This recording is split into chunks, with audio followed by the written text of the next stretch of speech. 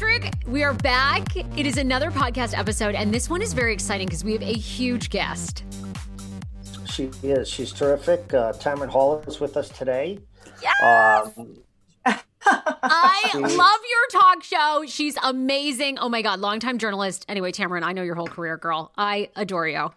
I need you to just walk around with me all day and just do that. Just do that. I will be your hype woman. I love your show. I'm not Cameron, what about me? I'll hype you up. Listen, I've never heard that enthusiasm from you, okay? Okay, I'm not going to hijack this interview, but okay. I will say you are an inspiration to me because my dream is to be a talk show host. You are doing it and living it, and someday I'm going to take you for fabulous champagne and talk to you about the business because I love what you're doing. So okay, you had me at champagne, but we're in. I love it. But I'll let Patrick get to it because we've been excited about this, and I know Patrick has a lot of questions in regards to Black Lives Matter and just the huge movement that is happening worldwide. Okay. So Tamron, again, thanks for joining us. You are terrific, as I've communicated to you in the past. So I just want to get your initial thoughts. What is the last 3 weeks since the tragic death of George Floyd and then the protests and now as we move into, I guess it would, start to discussing policy phase and how do we reform, defund, whatever you want to call it, just to get some context from the emotions you have felt over the last several weeks and just to get you a chance to kind of put that in context for us. Honestly, Patrick, the thing that comes to mind, at least today, so I will try to be in the present, is that it was avoidable. I feel that everything that's happened since George Floyd's death, Breonna Taylor, by the way, who was killed in her home, unarmed, asleep in her bed before Mr. Floyd, was something that we could have dealt with as people. I've been doing this TV thing since 1990. Rodney King was 1992. So for 25 years, we've been cataloging, archiving, keeping video confrontations involving Black men, and in the case of Tamir Rice, a Black child, either through audio or video, watching these events. And at some point, why couldn't we as people rationalize that, hey, is there something here? Is there something that we can do to protect citizens, but also to protect police? Yeah. And that's what is so concerning to me today, that I don't say that to make it a simple thing. Don't get me wrong. It was never going to be simple.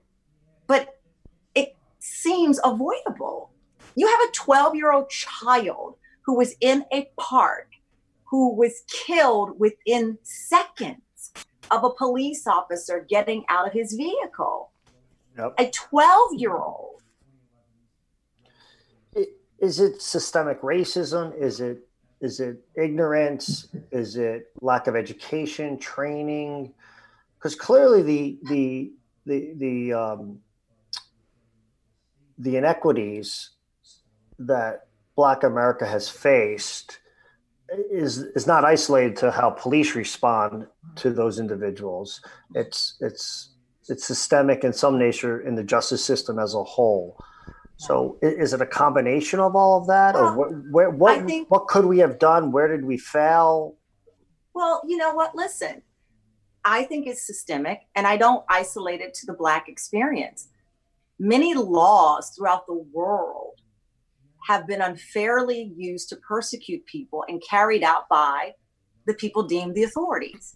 The Holocaust, the genocides in Rwanda, Black slavery, Jim Crow laws. Those were laws. Jim Crow wasn't an idea. It was a law. So who was assigned to carry out the law? The police. Right. And oftentimes throughout, I'll isolate it to the US experience, police have been used to carry out laws that we now in 2020 deem inhumane, unjust, unfair, wrong, and now illegal. You cannot hang a human being. Yep.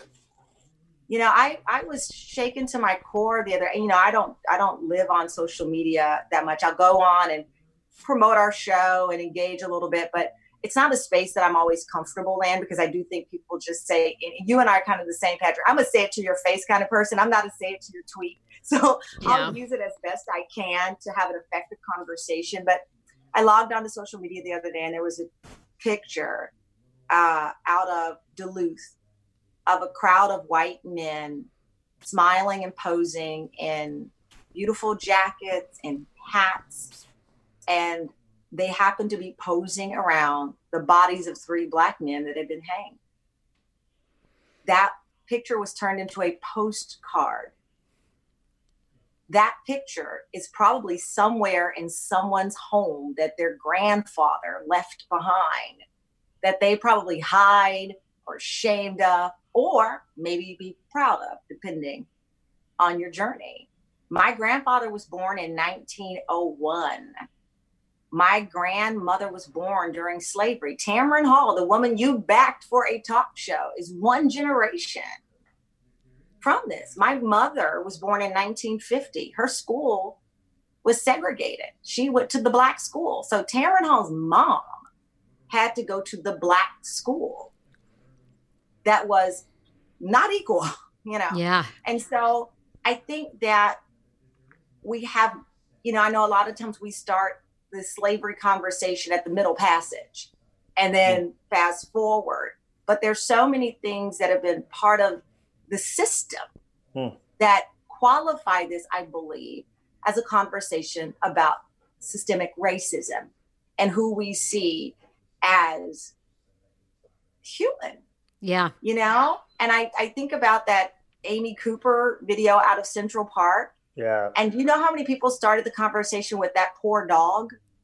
And I'm a dog owner, and I have my dog sitting right here, and I have a bird, you know, but there were people who saw the horrors of the dog before they saw that if he didn't have that, not just on audio, because the audio would have probably done him in as well. Right. But we had the video to see this woman who lives in diverse liberal New York in Central Park could make us feel like this was a throwback to 1950.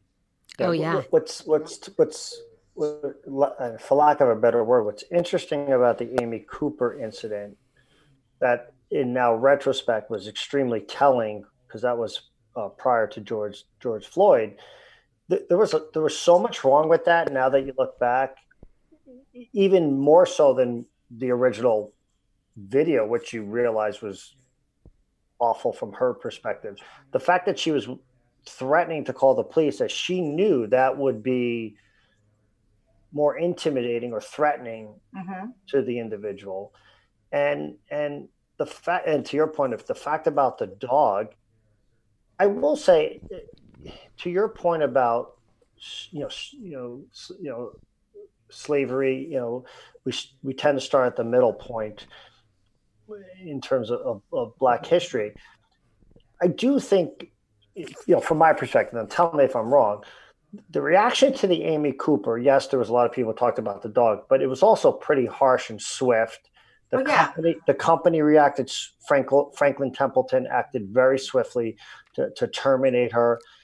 It seems like a ton of progress has been made, but we still have so far to go. How do we get there?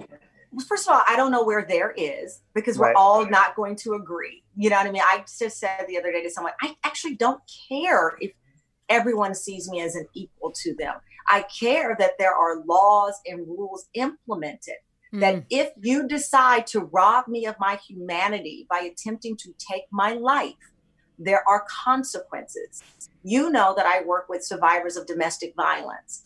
A person attempts to take another person's life in an act of domestic violence, suffers consequences of that. Now, one could say that is misogyny ingrained in our minds, that women are not equal and that they are property and men can do and say and beat their wives because that's what his grandfather did and that's what his dad did and that's how he is. Well, guess what? the laws that his grandfather did not have, we have to protect us. So I'm not expecting everybody to say, I get what you're going through. But I do expect there to be laws in place, Patrick, that God forbid you get a call that this happened to you, Tamron Hall, someone you know, that there are consequences to it. And that and that certainly would include the application of justice equally. Right. That's what I mean by the consequences, not an enactment of revenge, because that's a whole other topic. I'm talking about legal consequences. So if there is a police officer, why would that officer get immunity if the act was deemed illegal? You know, the consequences of it. I think you think about this George Floyd incident, or, you know, Ahmaud Arbery. 84 days it took for an arrest, not to go before the jury, an arrest. And that, so if that had not happened, if, you know, the officers involved with, we now know that there was some kind of negotiation going on behind the scenes of a plea bargain, but the public wasn't privy to that. If we believed that there would be a review of this, an independent review, arrest, charges, but what we all instinctively knew, would we have seen the protests? Probably not. Because in the end, what were they protesting? They were protesting the fact that this was another incident in clear view of a person unarmed with a knee on his neck saying, I can't breathe, 6 short years away from Eric Garner saying same words. And so they didn't just say, oh my gosh, here's this video of this black man, we're going to protest. It was the delay in action by the government, by the system. You know, I just saw a story yesterday of the 911 operator, I guess in the camera of the police dashboard, the dashboard camera, the 911 person can see the transaction of what was going down. And I may be calling their title wrong, but anyway, someone within the police department has access to the webcam. That person has not been identified. The story was revealed yesterday. That person was watching in real time, immediately ran to a supervisor and said, something is wrong here. I've never seen this. The blue line wasn't wide enough to deny that. And that's what, so imagine within a day, if there just been an arrest.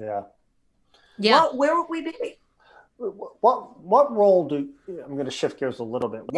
What role do you think unions play in this? Like you talked about the blue line. Gosh, you know, I think, and I say this as honestly I can, and knowing that there may be a lot of people upset, I believe the police union has done a disservice to its officers. Yeah, I agree. Yep. I think that they have acted like people solely focused on keeping their power. You know, even down to fighting the body cams. It's like, wait a minute, that should have been the police union's idea. Because guess what? This gets a good officer, as they like to say, or people like to say, out of bad trouble. That the camera helps the citizen and the officer. How could you be against that? Yeah. Tamron, how could it? Oh, no, I'm sorry to interrupt. Keep going. No, I was just saying that breaks my heart, because I feel like the police are there are black police officers, there are brown police officers, there are women. This notion that police means white, straight guy is not true. But yet I saw a police press conference the other day with the union head, and they were all white officers. I saw that. Yes. You're like, and I just thought, wow, is that what you see yourself as, the voice of the white officer? I had a young black officer on our show Friday. We did a show called Hear Us Now, talking to the young voices. He's an officer in North Carolina, just smart, and what you could just see it, you know. And he said, I joined the police department because I wanted to be on the inside to impact change. And, you know, he was on a tape with other officers, mostly white, who said that was murder. What happened to George Floyd was nothing in the handbook that they were taught. Right. He's joined the very police. Now he's 28, 25. Yeah. So he lives in that window of the Rodney King video to now. And he still loves society and service enough to join the team. He's probably been told his whole life is not for him. Yeah. I was going to ask you what you think of the defund the police sort of term. You know, I think we've talked about it. We talked about it last week that we like what is happening because really defunding is almost reallocating police funds to help them with whether it's identify someone that has maybe mental illness or to do more community programs. What do you think? Do you think that slogan is the right thing that should be up right now, defund police, or do you think it's the wrong wording? Well, people said that about Black Lives Matters, and now all of our networks have a hashtag on their pages. So sometimes you can be ahead of the curve and on the right side, because there are companies now that have Black Lives Matters that I never imagined because they were fearful of alienating other people. Right. Roger Goodell said he was wrong. Yeah. I mean, NASCAR has banned Confederate flags. I mean, I don't think that story gets talked about enough, by the way, not just because I think they believe they're betting on Bubba in this case with NASCAR, it seems like, but these big moments. So going back to the core of your question, listen, we don't always get the titles right, but it's the intention, and it's up to the people to explain it. The people who are on cable news, the people who are being interviewed, because that's just a diversion. I mean, we get caught up in that name, and we get caught up in, wait a minute, you mean Black lives, all lives matter? Well, of course, all lives matter, but not everybody is being killed blank amount of years on camera. Right. Yeah. So I think that, but I think in some ways got played to believe that here's a word that means you're not as important as me. So now a few people are going to use that to say, Patrick, Sarah, that means you don't matter. That means she's more important than you. Yeah. When I think we all knew, and now a 6 short year span since that phrase was ever coined into a hashtag, major corporations, media, Walmart, all are using it. Why? Yeah. Yeah, no, listen, I agree with you wholeheartedly. You probably didn't have a chance because when you joined, President Trump was speaking from the Rose Garden, and he put forth an executive order.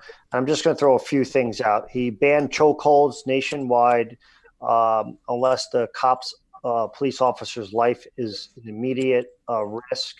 He created they're going to create a national database that will put credible accusations against officers into the database so they can't move from precinct to precinct or jurisdiction to jurisdiction. He's asking the DOJ to create where social workers would have to respond to a variety of calls like domestics and so forth. And then there's going to be, I can't remember the amount of money, grants police departments will have to get certified at a certain level for completing de-escalation training and use of force training. And again, it's an executive order. It's not legislation necessarily. I'm not going to ask you to comment on it unless you want to, because he literally was on the air when you were joining the call. So Yeah, I was watching it. I saw it. Oh, okay. Look, the reality is maybe the unions will listen to the president. Remember, he famously said, or infamously said, that, he had the bikers and the military and the cops, or something to that effect. So I don't know who will challenge the police union, but maybe this is the person.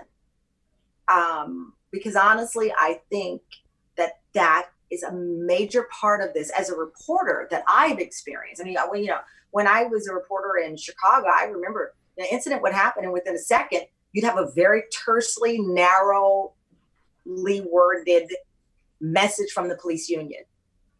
And it pretty much had the buck stops here and we're not talking about this. Yeah. I'm just being honest. So often, those police statements were very generic, didn't speak to the people or the concerns, not just of the Black community, of the community. Because when one of us is hurting all of us, I had someone the other day ask me, you know, a white friend of my family, you know, how do I understand this? And, you know, he's a parent, he's got 3 kids. He lived in Brentwood, California, in the industry, now lives in Tennessee. By all accounts, a wonderful person, great wife, and family man. And he said something along the lines of not understanding. And I said, and it kind of hurt me, to be honest with you, because obviously, you know, I'm in an interracial marriage. My husband is Jewish. And I said, help me understand why it's so hard for you to understand this, but was so easy for me as a kid to understand the Holocaust. The first time I saw the image, the first time I was in school, no one had to walk me through the horrors of that. Right. No one had to. I grew up in Texas.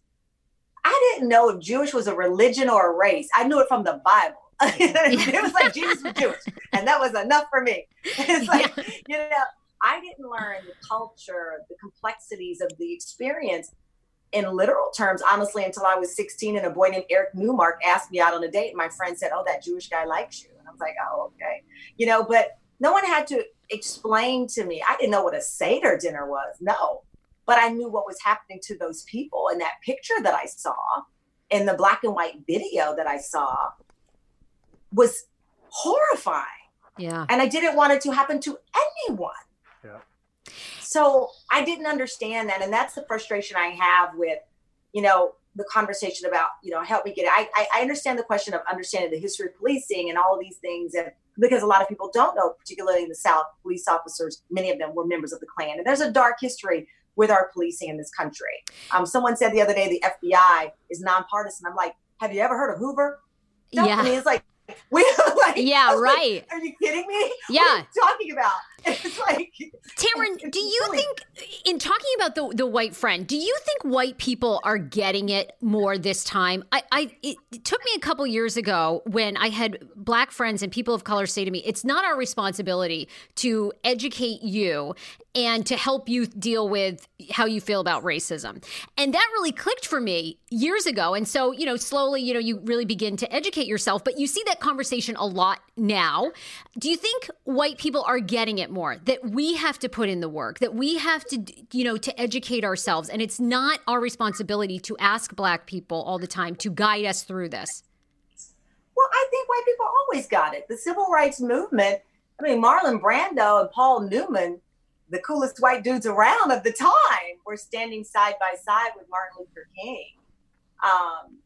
You know, I'll go to popular culture and music. John Lennon, I mean, come on, imagine. Yeah. The template of what we would want. And those are just celebrity names, but, you know, in Money, Mississippi, the 3 people who were killed and buried by the Klan was Jewish and black.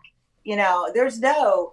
I don't think that. I think in modern terms, in modern times, we all have struggled to find our voice and our seat at the table. But the latter part of Malcolm X's life, he talked about needing white allies and them having a role in this. That was a complete rejection, by the way, of what he'd been taught with the Nation of Islam. Angela Davis, Dr. Davis talks about the role of white allies. So this isn't a new conversation. Yeah, we don't want to step on anybody's toes. And so you say, oh, okay, well, is that my place? Or, well, you know, okay, well, what can I do? That's in anything. You know, I remember being in TV before I had my son and Newtown happened. And I was the only non-mom on the Today Show at the time. And everybody kept saying, as a mom, as a parent, this is the worst thing that happened.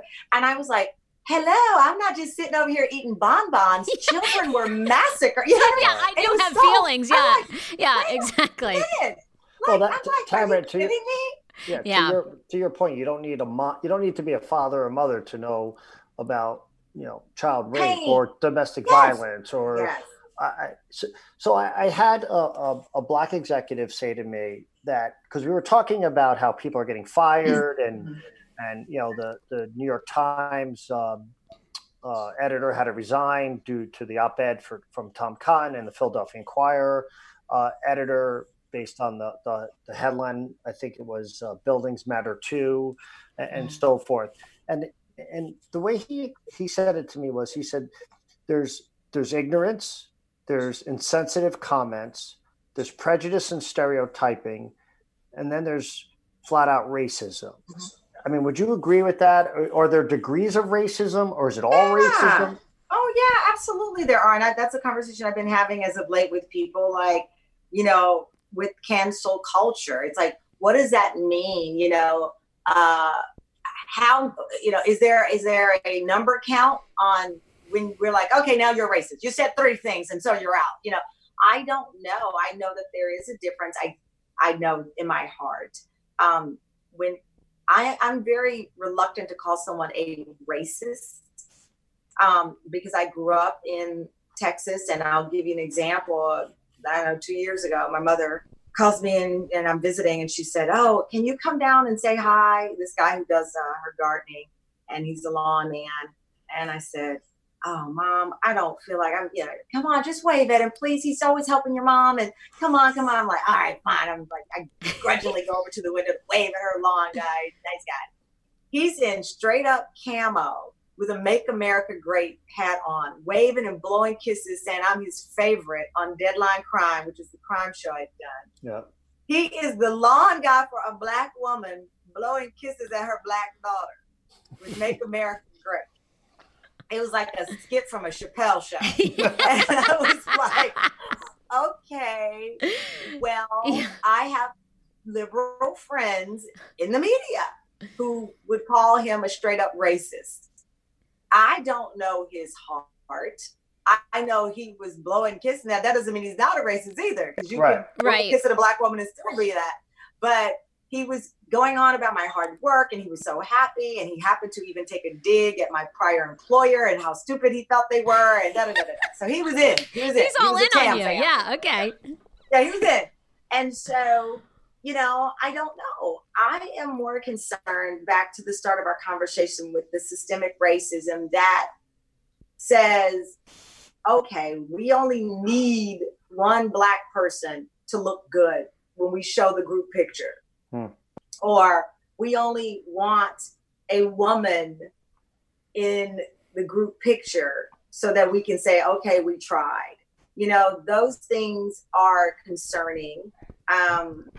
They happen even within our women's circle. You know, I've told a lot of women who were involved in Me Too, and a lot of women who talk about the inequalities that women face every day.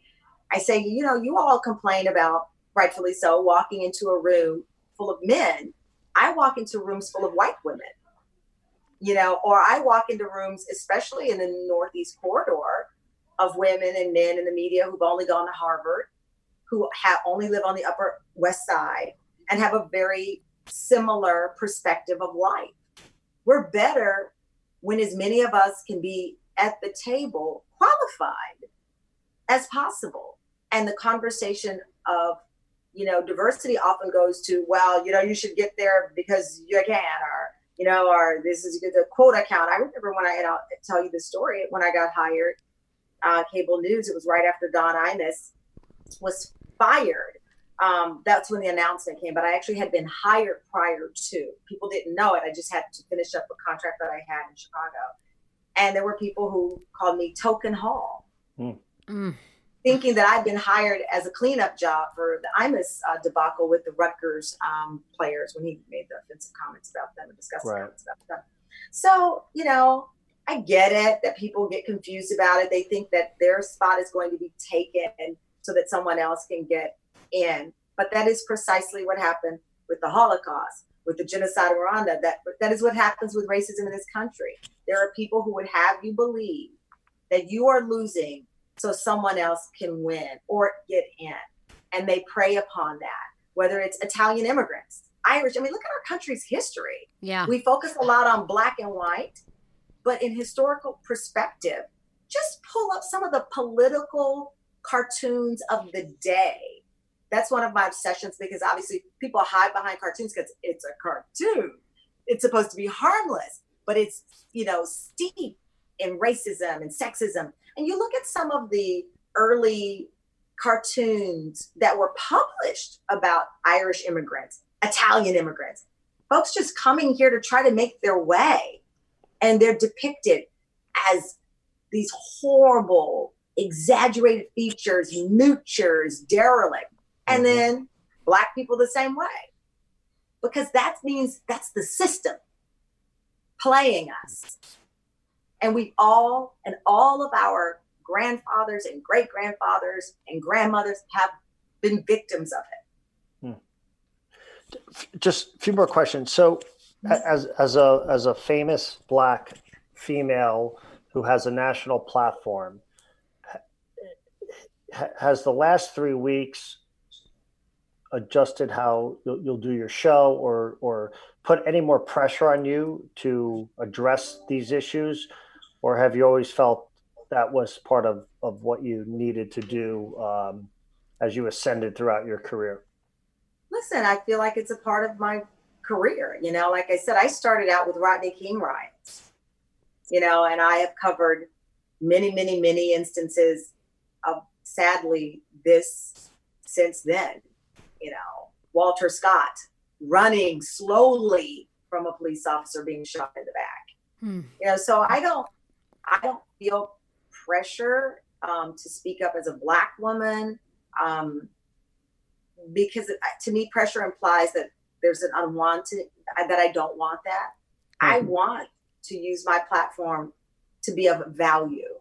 You know, I love laughing. I love, you know, the fun that we can bring. But at the end of the day, I want to occupy a space where I can say I added value to the conversation. That's why we picked up your show from the beginning. Oh, thank you. And we, you know, you and I talked about, like, there's going to be this moment. We didn't know, but part of the pitch of the show was that, yes, we'll have celebrities and we'll do this and that, but inevitably there will come a time where something like this happens. And so is my goal to be a unifying voice? I can't take on that. That's above my pay grade, but it can be a voice that says, let's listen.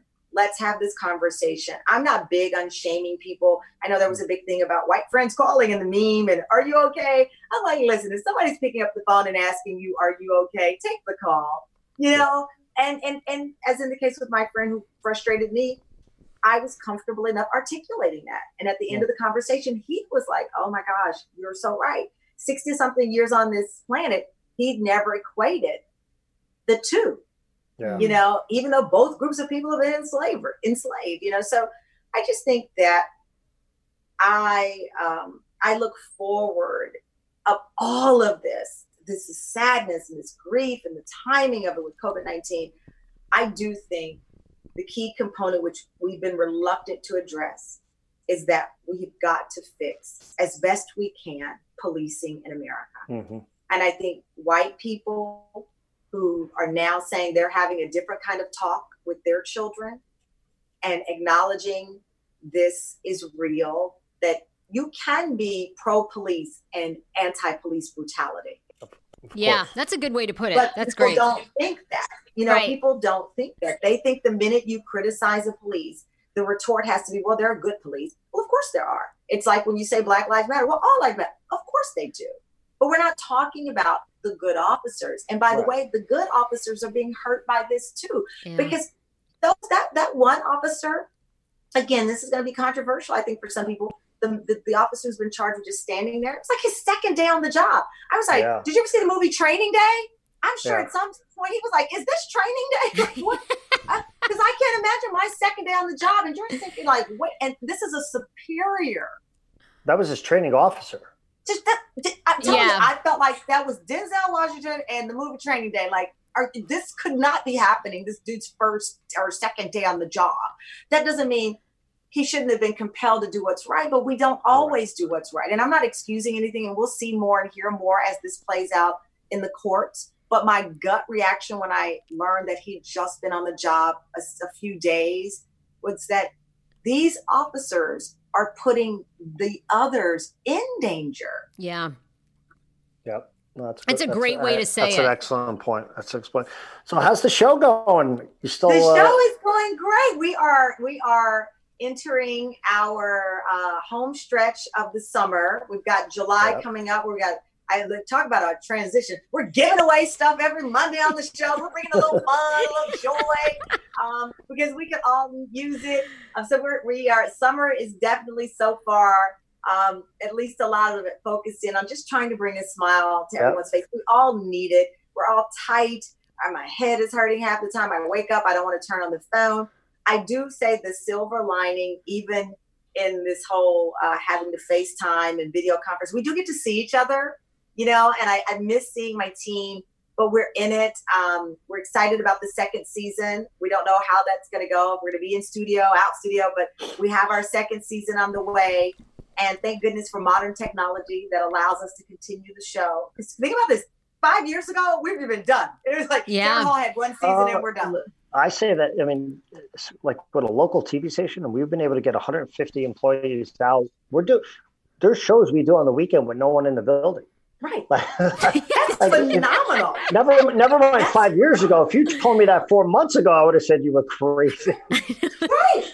I think that that's one of the amazing things about this is that the resourcefulness, not just of our industry, but in general. And the reflection of what do you really need and what can you do without? All of those things. Did I really need? My husband even said the other day, he goes, I'm thinking about all the money we, blew going out to dinners. You could have been cooking. I'm like, no, you could have been cooking. Yeah, but exactly. Somebody could have been cooking. Although I will say the restaurants can use a little of your money, Tamron, right now. I'm team restaurant. We order it. Listen, you know me. I'm all about, my whole life is about going to a restaurant, but it's the balance, you know what I mean? Yeah, and we've been supporting our local businesses and doing everything we can. And a lot of local small businesses that I support, I've sent them all a note saying, hey, is there anything in there I can buy? I'm going to have an emotional purchase right now. I'm going to spontaneously spend money here. What you got? I'll tell you what, the Scotch industry has done pretty well with me.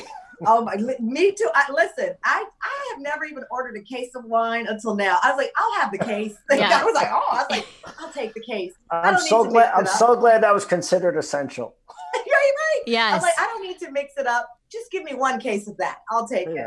But yeah. So the show's going great. I'm very proud of the work that my team is doing. I'm happy that we were able to keep a great number of our employees on, which to your point, nobody expected. Yeah. And I'm with all of the difficult days that we've had, I know the best of who we are will eventually shine. It did after 9/11.